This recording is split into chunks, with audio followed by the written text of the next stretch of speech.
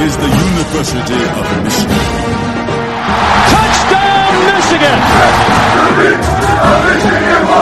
And midcourt, extra pass. And it goes for the win! The three-pointer by Jordan Poole! Down the sideline! Peoples-Jones! Touchdown, Wolverine!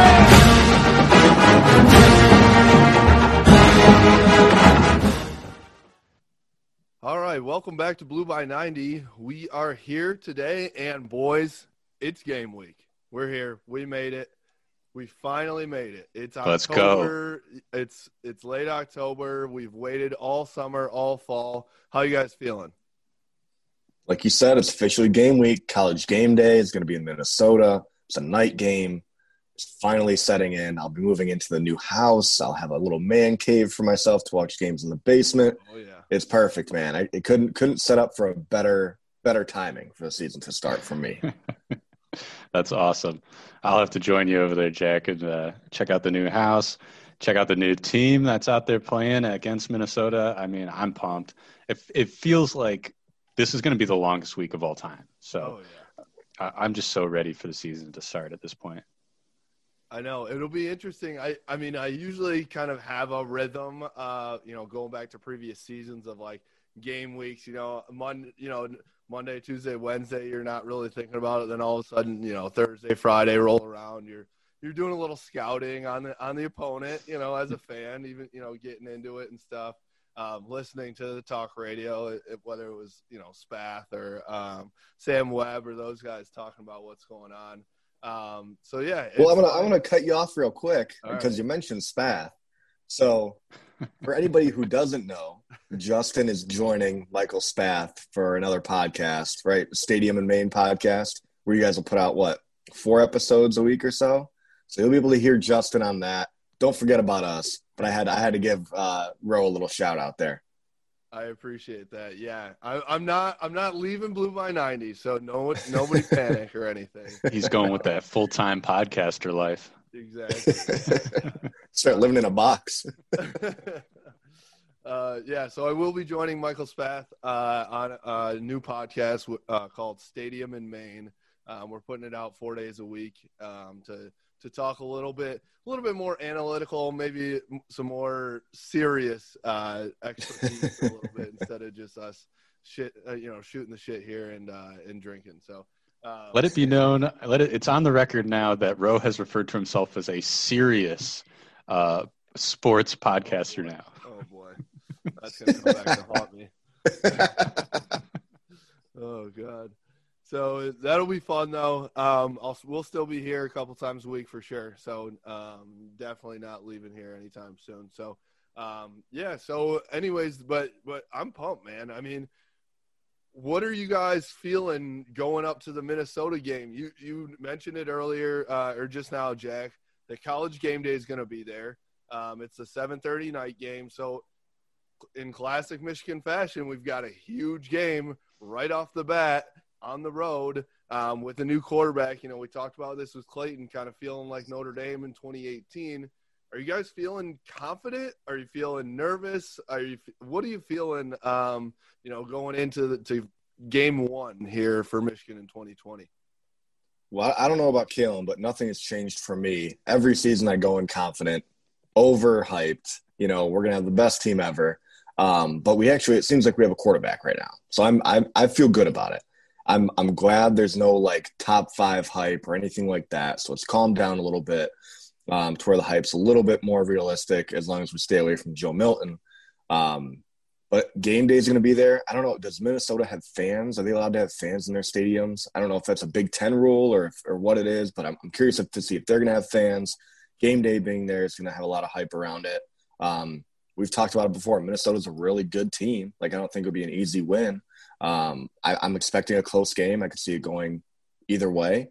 But, I mean, I'm just like the rest of you guys. I'm excited to see the Maize and Blue on the field, and especially at night. That'll be awesome. Be a good nightcap for my college football Saturday. Yeah, very well said, Jack. I mean, this is one of those weird years where I'm just kind of like, I have no idea what to expect, right? I mean, there's so many question marks. I'm just going to be happy to see the Maize and Blue on the football field playing football. But in terms of like what my expectations are, I just don't know what to think, really, just because there's new QB, new line, so many new faces starting. I don't have much to go on. Obviously, my Michigan bias is here, right? And so I'm like, oh, we're going to go in there and be awesome, right? But my analytical part of my brain is like, I mean, there's so many unanswered questions. I just don't know. Yeah, I mean, I think that was one of the big things I was thinking of is Michigan has a lot more question marks than Minnesota going into this game. You know, Minnesota has a quarterback that has proven himself already. They've got a stud wide receiver that's obviously one of the best in the nation. Their offense is going to be probably clicking pretty well, I would think, going, you know, right off the bat.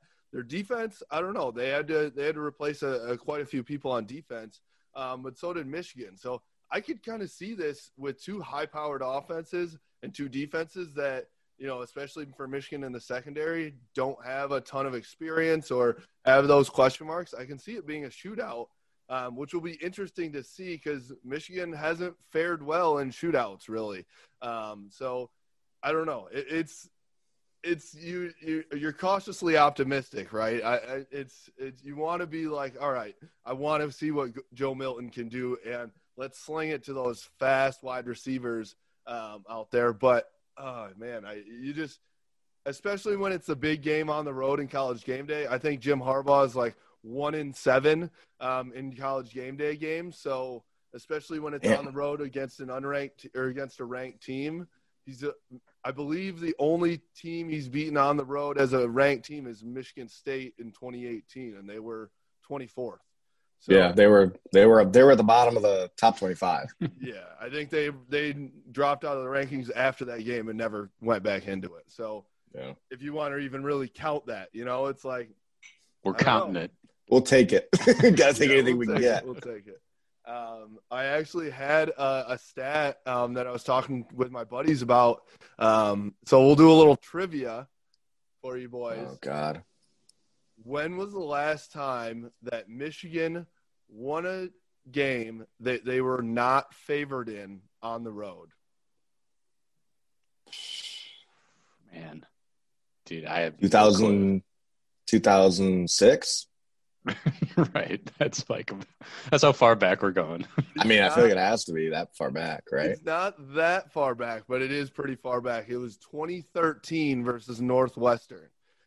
So Devin Gardner, my QB.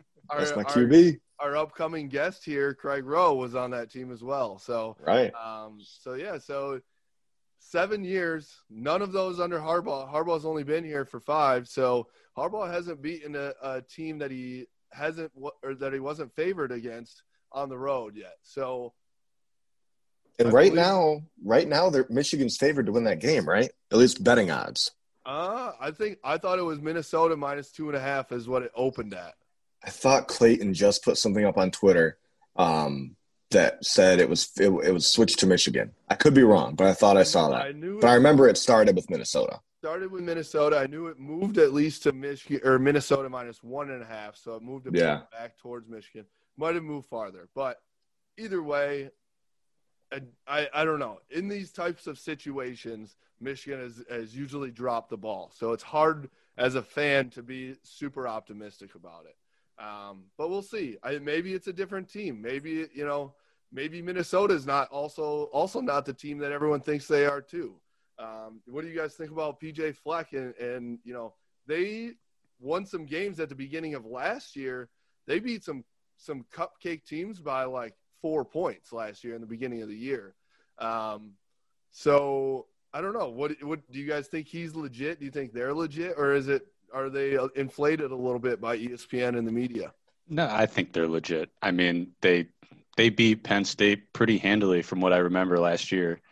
And I mean, PJ Fleck's got the whole program bought in. They're rowing the boat. I mean, I don't see them coming out, and I guess what I would see is them doing what almost every other college football team has done, which is just play sloppy defense, right? We've seen that all around the whole sport. So I could see that, but them just straight not being ready, I wouldn't count on it. Yeah, I mean, I'm a believer in PJ Fleck personally. I think he's got that program exactly how he wants it to be run. And again, I don't know. Like, I mean, I know Jeff was telling us about how he's the number one guy on the board for the Gamecocks if like they were looking for a new coach. Where I don't know if he'd be able to go down to the SEC or somewhere like that and get a team to buy in the way that I feel like he kind of needs it to. But I feel like Minnesota's a perfect spot for him. I mean, we know Tanner Morgan's a solid quarterback. Like you said, Rashad Bateman is coming back. I mean, I think Minnesota's the real deal, man. We'll see what happens. I think it'll be interesting next year, maybe the year after, to see, like, once he's kind of through there and playing some tough teams on the road to see how he kind of fares out. But right now, I mean, they're as legit or more legit than Michigan is. That's for sure. Yeah, a lot of people are comparing Fleck to Harbaugh and saying that he has already, won a few big games early in his career more than Harbaugh has. So we'll see. They do play in the West, which definitely favors them. I was looking at their schedule today. Outside of Michigan, and then they play at Wisconsin, there isn't a tough game on their schedule. They do have to play Iowa at home, but Iowa is probably down with Nate Stanley, is gone, and they've got a new quarterback. But they have a cupcake schedule outside of those two games. And so, I mean, it's really, as a fan for Michigan, it's like, dang, I wish we were in the Big Ten West because oh my God, yeah. If Michigan's in the Big Ten West, they're going to the Big Ten title game, every year. Or at least they're the favorite to go. And it's like it's between them and Wisconsin battling it out, which we've gone back and forth with them every year. So I don't know. We'll see. I predict a fun game, I think, and so we'll talk about it a little bit later this week with Cam from the Michigan page as well. But let's go right into our interview. So we've got former Michigan defensive end Craig Rowe. He's also my cousin. But first interesting. I know I haven't mentioned that on the podcast before. But we're excited to have him on, so we'll bring him on now. All right, we are here with Craig Rowe, former defensive end for the Michigan Wolverines. And also my cousin. So how you doing, Craig? What's up? I'm doing well. Good. Yeah, obviously, I've referred to you as, the lesser Rowe on our podcast prior. So, people know kind of what the deal is here. Yeah, no, it's and it's the truth, right? So it's in terms of just sheer accomplishments and athleticism, athletic, strength, speed, just getting down to like the nitty gritty. You're just better than me in every way. Yeah, thank you. Thanks for clearing that up and letting everybody know that. So I think everybody's just glad now that this is finally confirmed. We've heard about it so many times. We never really knew for sure, and now it can be confirmed that you two are related. That's good. Yeah, I was actually we had Michael Spath on our podcast, and you've done some stuff with him, right? Yeah. Yeah, and so I was joking around like, oh yeah, I'm obviously better than him. He's like, what did he say? He's like, oh yeah, you're better at holding his jock strap. Yeah. Oh gosh. Well, when I say everything, that's everything, right? That's true. All right, well, so tell us a little bit about what you're doing right now. You're in Austin, Texas. The CFL season unfortunately got canceled due to COVID. So you've got this thing going called the Pass Rush Bible. So tell us a little bit about that and what you're trying to do here. Yeah, so this is a bit of a passion project that I've been working on. Growing up all throughout football, I always wanted like a definitive guide on like how to play D-line, how to do run defense, how to pass rush perfectly, all this stuff. And I never had it growing up. I would watch Dwight Freeney and go like, oh yeah, like, okay, it looks like he's on the third step, chopping, lowering his hips and spinning. But I never, I was always beholden to whatever coach was kind of helping me through that journey. And what I want to do here is put really all the knowledge that I've gained over the years into one definitive resource on pass rush for aspiring athletes, for coaches, and for also fans who want to get an inside look on what's actually going through a professional's mind before the snap, how they're preparing, how they're looking at the game through the lens of the pro. And I wanted to put it all in one definitive resource. And, it took a lot of hard work, and I literally stayed up for 26 hours straight the night of the launch.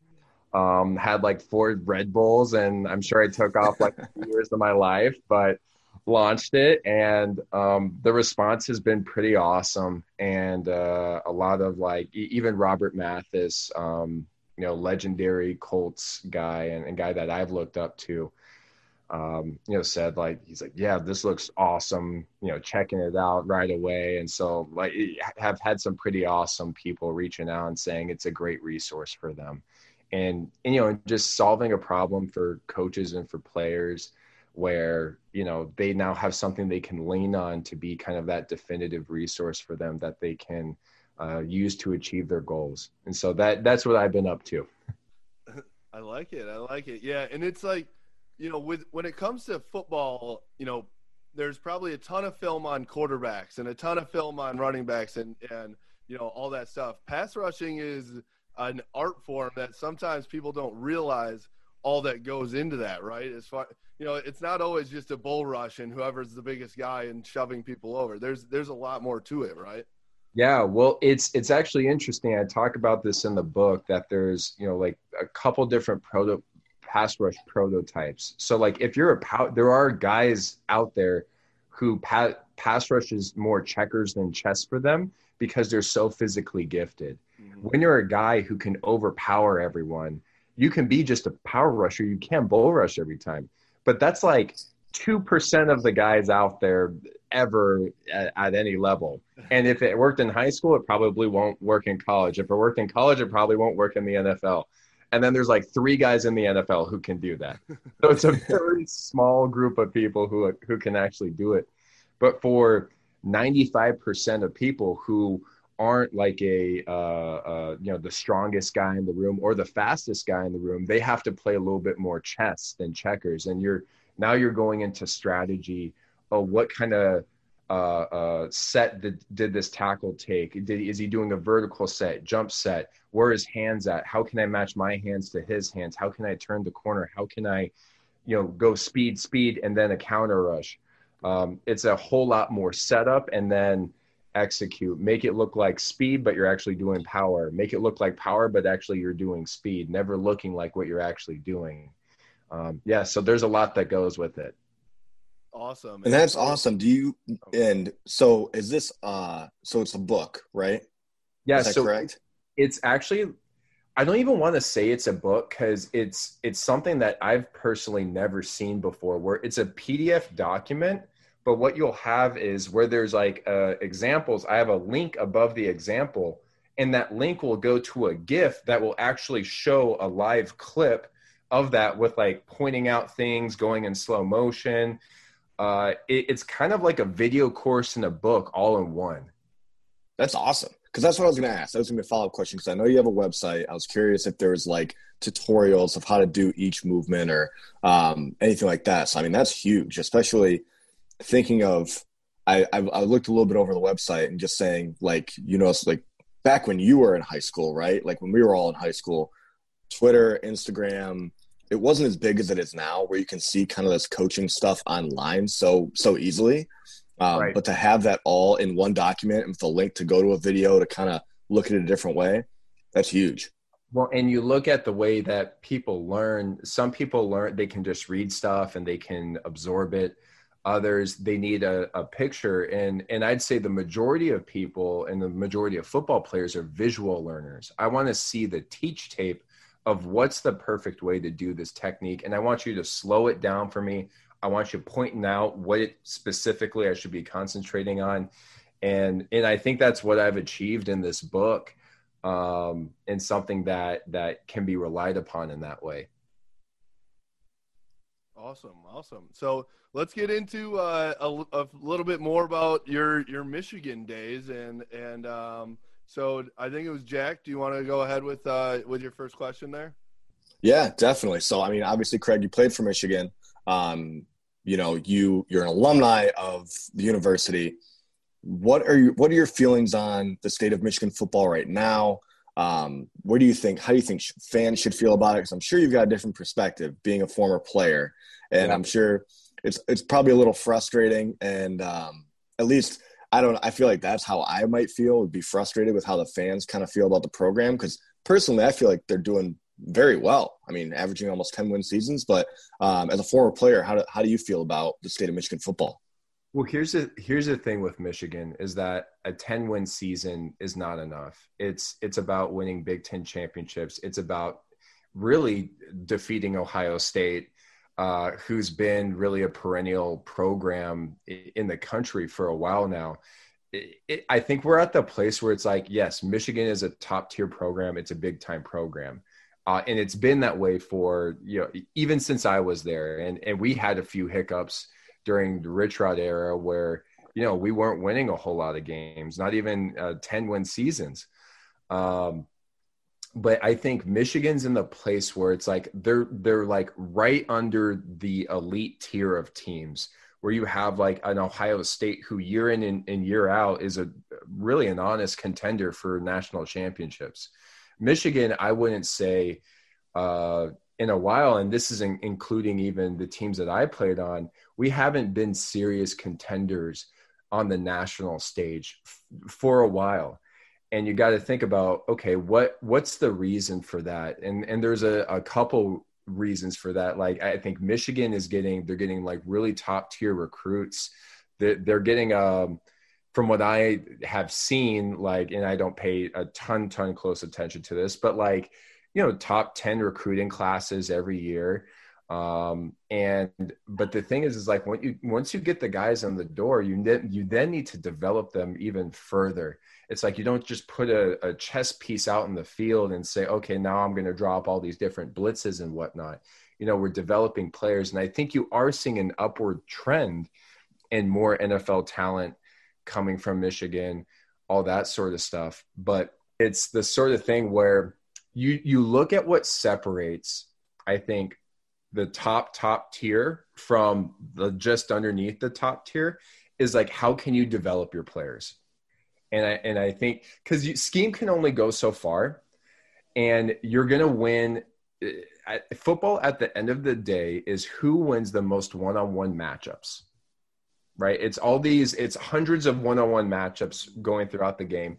And you can scheme it. You can try to trick people. You can try to make it look like one thing or the other. But at the end of the day, it's one guy beating another. And if you can give a guy the tools to be able to do that, like when I was on the Panthers, they made the defense so simple. And it was the D-line that had to get pressure. And it was the D-line that was given the tools to be able to get after the quarterback. And I think that's probably just the very next level is like developing the guys to where now they're winning those one-on-one matchups more and more and more. And I think that's really that's the difference. I've personally had it where I had good coaching at Michigan. It was good fundamental coaching, but then I got coached by a guy named David Tollefson he was like the only try-hard white guy on the New York Giants defensive line who beat the Patriots. He was playing with like Justin Tuck, Ozzie Umenyiora, like a freaking star-studded cast, and he was like playing on their level, and he coached me and he taught me his way of thinking about pass rush, about the game, and it up level. I got that. And after I had my conversation with him, that's when I had my first 3-sack game. And wow. And it's that sort of stuff where it's like, if you can up level your guys to be thinking at a whole new level, I've personally seen it in my own career, but you can tell the programs that are really like, they have like technician coaches. They're not just like setting up chess pieces and go here, go here, go here.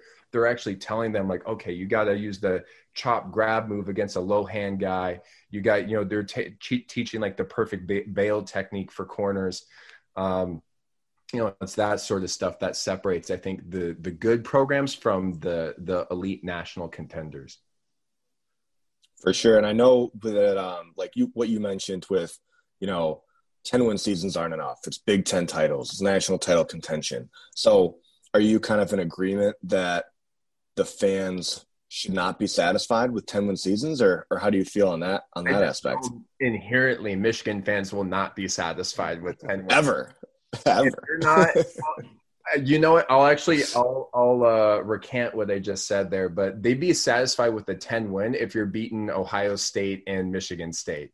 Yeah, I say that would be satisfying. But the fact that we have not beaten Ohio State really definitively for quite some time, and it's, I think that's just like it's just a stain on any Michigan coach's record. And Ohio State's been, they've been a very, very good team for a long time now. It's like since I've been paying attention to college football, they've been up there. And I think that's the hurdle that I think Michigan's at. And I know that Michigan fans will not be satisfied until we're just whooping Ohio State every single year.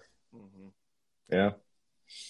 You were actually on the last team that beat Ohio State in 2011.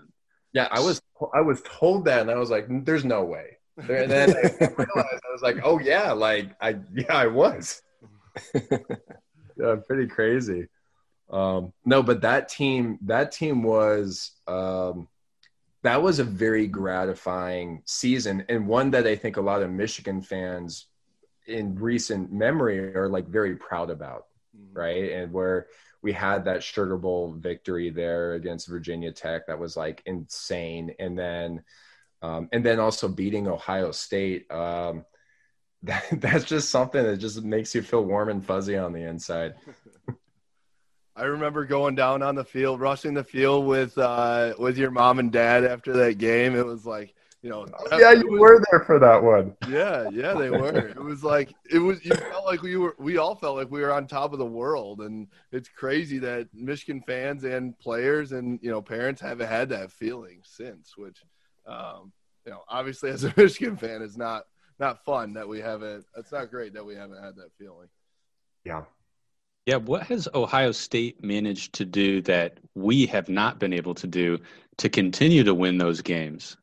Yeah. Well, and I think it goes back to what I was saying before is you develop your guys. I think that's truly and this is something that from my own personal career, having ran into certain coaches that I feel like some have made me twice as good. Like I wasn't thinking about pass rush. Like when I ran into David Tollison, he 2x'd my ability to pass rush, to get after the quarterback, and to be a better defensive lineman. And, as I said, I got my first 3-sack game, and I'd never done anything like that before. And so I've personally felt it when I run into coaches who are absolute technicians and understand kind of like the fundamentals and the inner workings. And they're almost like these like scientists who like just study like defensive line or whatever position they're coaching. That I think is the difference. I think you can have like a great D coordinator, you have a great O coordinator, but then you look at the position coaches, you look at Ohio State, their D-line position coach he's produced like a first-round draft picks every single year, and he's had great talent to work with. But Michigan has similar talent to work with. And not so that far off. It's right. And a few 5-stars and then versus a few 4-stars. And in the recruiting process, that's a very close gap, right? Yeah. It's not that far. Yeah, and I think you look at like Chase Young, you look at the Bosa brothers, you look at just like, and I've been watching their film more as I've been getting more into like all this D-line education stuff. You just look at their technique, it's perfect. Mm-hmm. Their technique is just great, and they're getting after the quarterback, they're aggressive, they're stopping the run. And I think that's where you see it. Like, they pay their D-line. I think he's making $500,000 a year. And he's earned that. Oh, he did. And he's one of the top position coaches in the country.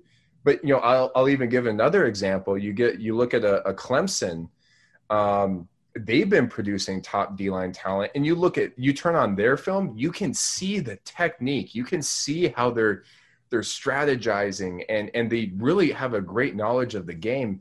And college kids aren't coming in knowing that. It's their coach that's upgrading their knowledge of the game. And looking at coaches too, I mean, obviously you played for both Rich Rod and Brady Hoke. I guess give us a little insight into that, and, you know, how maybe they helped your development. Or, I mean, as being a head coach, I feel it's hard to be so hands-on because there's so many different groups to work with. Yeah. But any insight you have on that, I mean, fill us in. Yeah, well, Rich Rod was more of an offensive guy. And so his whole thing was the spread offense and bringing that to Michigan and trying to make that work in the Big Ten. My specific coach was Greg Robinson, who had coached in the NFL, who had coached at Texas as well. And, you know, my freshman year, we were playing his defense. It was like a 3-4 sort of defense, and I was like the stand-up linebacker, kind of quick. They called it the quick position. But I was working a lot from the line of scrimmage. And he just did a great job of I could figure out quite a few things myself, but he just put me in like good positions to, like, you know, I was like a freshman, and, you know, like every running back in the Big Ten was like bigger than me. I was like 230 pounds at the time. And like, I don't know if you guys remember John Clay at Wisconsin, but the guy was like 250 pounds. You know, they were running like power every single play with like 16 offensive linemen. Nothing's changed. Yeah, exactly. It's Wisconsin. So we were working, I was personally working within a defense that, you know, I just was able to, you know, understand. He just made it very clear what needed to be done. And, you know, thankfully I could achieve it. Then when like Brady Hoke came in my junior year, that's when I ran into Greg Madison, who, I mean, he's a tough coach. He's a guy who you take a step 6 inches straight instead of 6 inches diagonal. When you were supposed to take a diagonal step, it's like, oh, minus. Like, oh, wow. The grade sheets after the game are tough. You know, he's also a Catholic too. So it's like the staunch legalism of the Catholics as well, coming into the coaching sphere. But but he was a guy who, you know, when you're looking at what it means to be accountable, what it means to be consistent. I mean, he's a guy that I think taught me that. But it's funny, when I started going into, I'm such like a perfectionist and like all this stuff that, like, you know, I would get so analytical that like, oh, I didn't take a 6-inch step one way or the other. And I'm like, I'm beating myself up over it. When I got to the pros, it was more about like you're making plays rather than not making mistakes. And so that's a little bit that like I learned after the college game, and wish I had learned a little bit sooner, had I not been such a little, you know, goody two-shoe wanting to do nice things for coach all the time. But well, it's, you know, those are some of the lessons I've learned. It's interesting you mentioned Madison being such a stickler, and because he's now at Ohio State.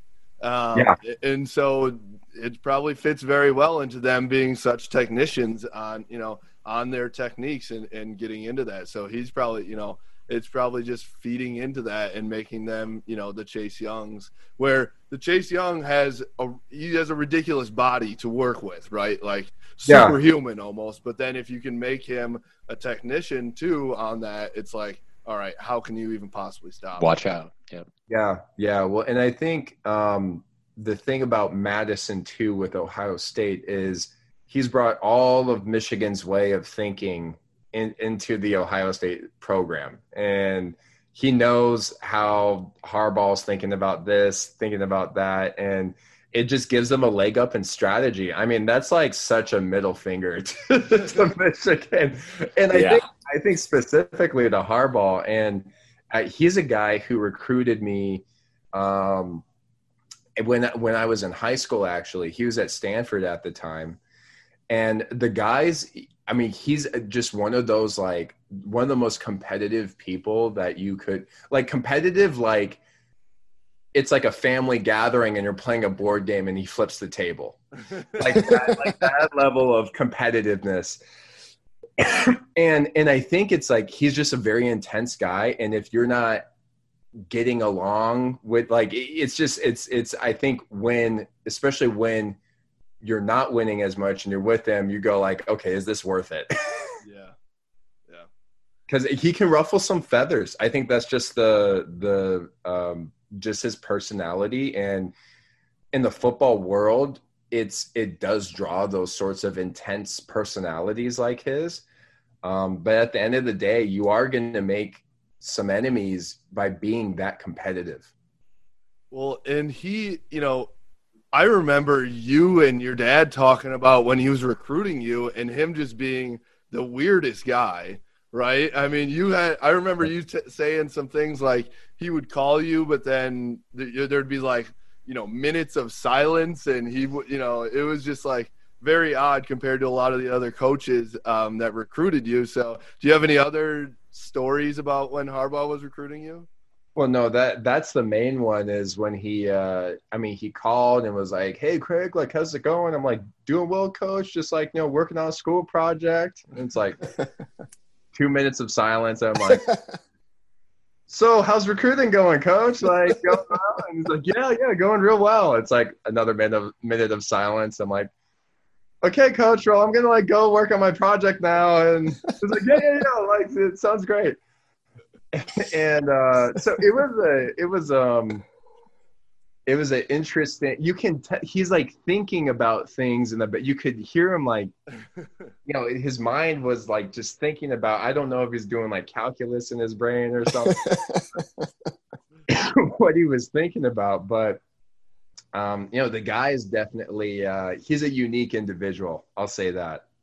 Yeah, and the one other thing I remember was when you went and visited Stanford, and then I think the next day you visited USC, where Pete Carroll was the coach at the time, and I think you compared the two practices, and it was like Pete Carroll's was like down to the second, like, everybody's on time, everybody's on top of it, and then Jim Harbaugh's at Stanford was kind of sloppy and kind of weird. Am I remembering that right? Yeah, so the Jim Harbaugh's was his was like, I just remember seeing the D linemen there, and they were all kind of like fat and like rolling around. And it's like, I was like, man, these guys don't look very athletic. And then I went to the USC practice, and I'm like, Everson Griffin was there, who I actually played against him in high school. He's like, in high school, he was like 260, 6'4", and he was playing running back, which is scary. In high school, where like offensive linemen are like 180 pounds in high school. So pretty crazy. But then I go to the USC practice, and like Pete Carroll's like very like Hollywood. He's like, pulling pranks on guys. Yeah, pulling pranks on guys. Guys are like rushing. He's got just like the mojo going. He's like kissing babies on the sideline, signing autographs. And then he does, the whole USC pitch to me, and this was actually after a camp that I did with them. But they offered me after the camp, and then like a couple, I said, thanks, coach, for the offer, and I go to like handshake him. And he goes, "No, we hug here, brother." And then like he's hugging me, and my hand's like caught in between here, and so I'm like, girl, with like trying to get my hand out, and I'm like, "This is so crazy." And you can pull that offer right now. I'm too awkward. Yeah, totally. And so Pete Carroll and Jim Harbaugh are very, very different personalities. In that, Pete's this like Hollywood, selling the vision. I mean, he's so good at that. And then Harbaugh's just this like ultra competitive, kind of like almost like very cerebral, very like kind of like inward, like thinking sort of guy. Mm-hmm. Yeah. And one other thing about Harbaugh that I've learned from just people that are around the program now at Michigan is that he does really, really well with these 3-star guys who are like, you know, blue collar, always putting in the work, and he can really develop them. But when it comes to the 5-star guys that are kind of prima donnas, you know, he's expecting everybody to put in the same amount of work and not, you know, give and take with anybody that is, you know, thinks they're above anybody else. And some of those 5-star guys don't really like him that much. Some of the better athletes and football players at Michigan don't like him as much as the 3-star guys. So I wanted to ask you about, you know, was there any favoritism when you were there from, you know, for, I guess any time in your career when it's like the big MVP types guys are like the, you know, the stars versus is there any different way that coaches treat those guys or a good way to go about it? Yeah, I'll give an example. So I was Rich Rod's first full recruiting class, and you know, coming in, you know, I came as a freshman and beat out Brandon Herron, who was a guy that was not recruited by Rich Rod. Now, I worked my butt off, and you know, I had a really good camp, like all that. But I think at the end of the day, if you're the head coach, you want to look like a genius, right? And if you're bringing your guys in who you've evaluated, you understand them, all your staff and your coaches have looked them in the eye, offered them a scholarship, understand who they are, there's just naturally going to be favoritism there. Yeah. If you have a guy who you recruited, you saw his film, you offered him, you were sold on him the whole way through, and then you know, he's in competition with a guy who you didn't recruit, I don't think it's a conscious thing. I think it's a very subconscious thing, but you just have a little bit more trust because you're saying, I've evaluated them more. I've looked at them more. I've understood kind of where they're coming from more.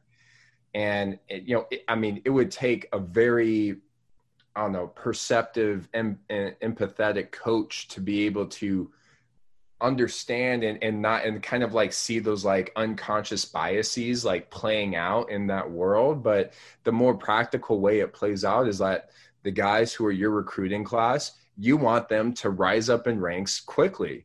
And it's the same thing for like NFL. Guy's a first round draft pick.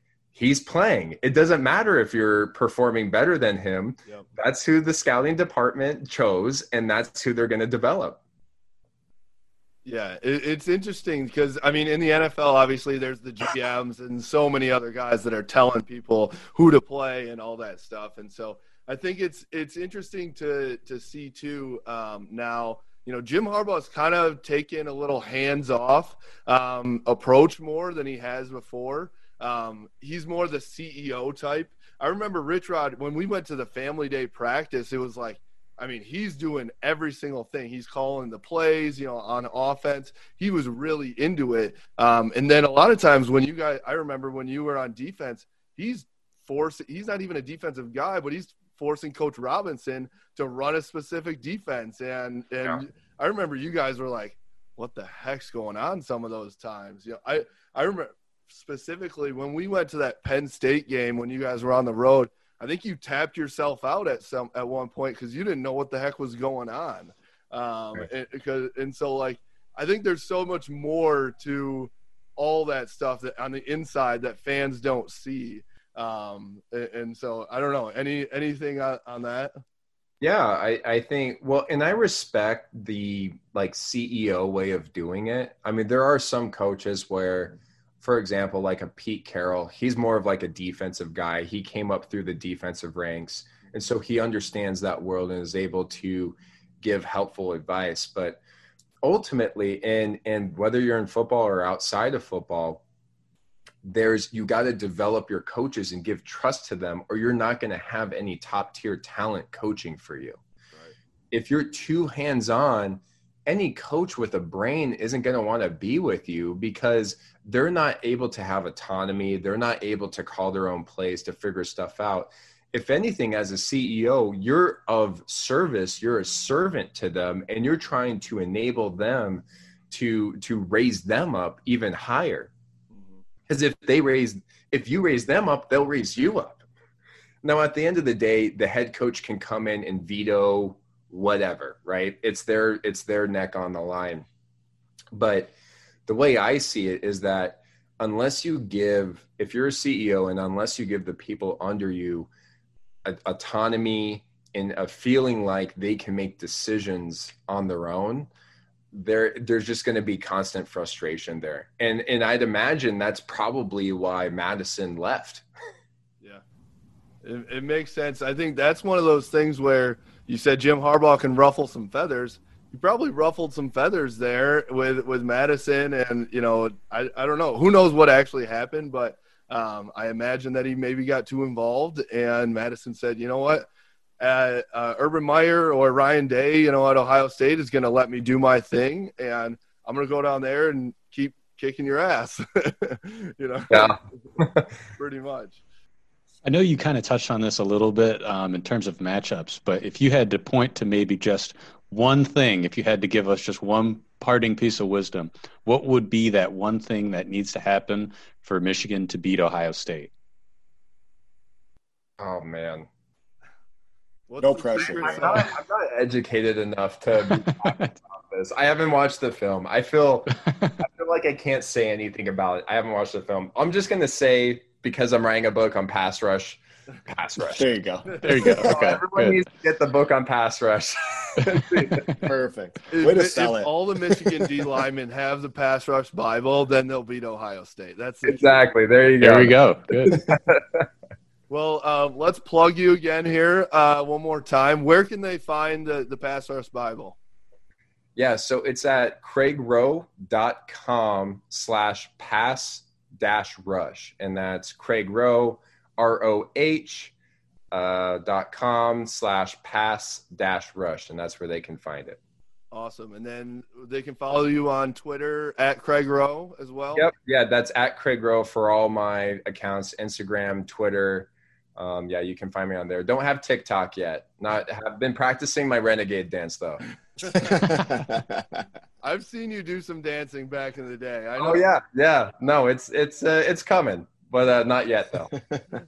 All right. Good to hear it. Well, thanks again for coming on. This was awesome.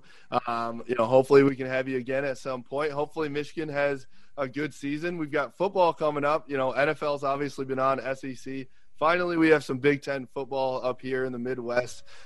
Thank you for coming on again, and we will see you all next time. All right. See ya. Go Blue. Go Blue. Blue.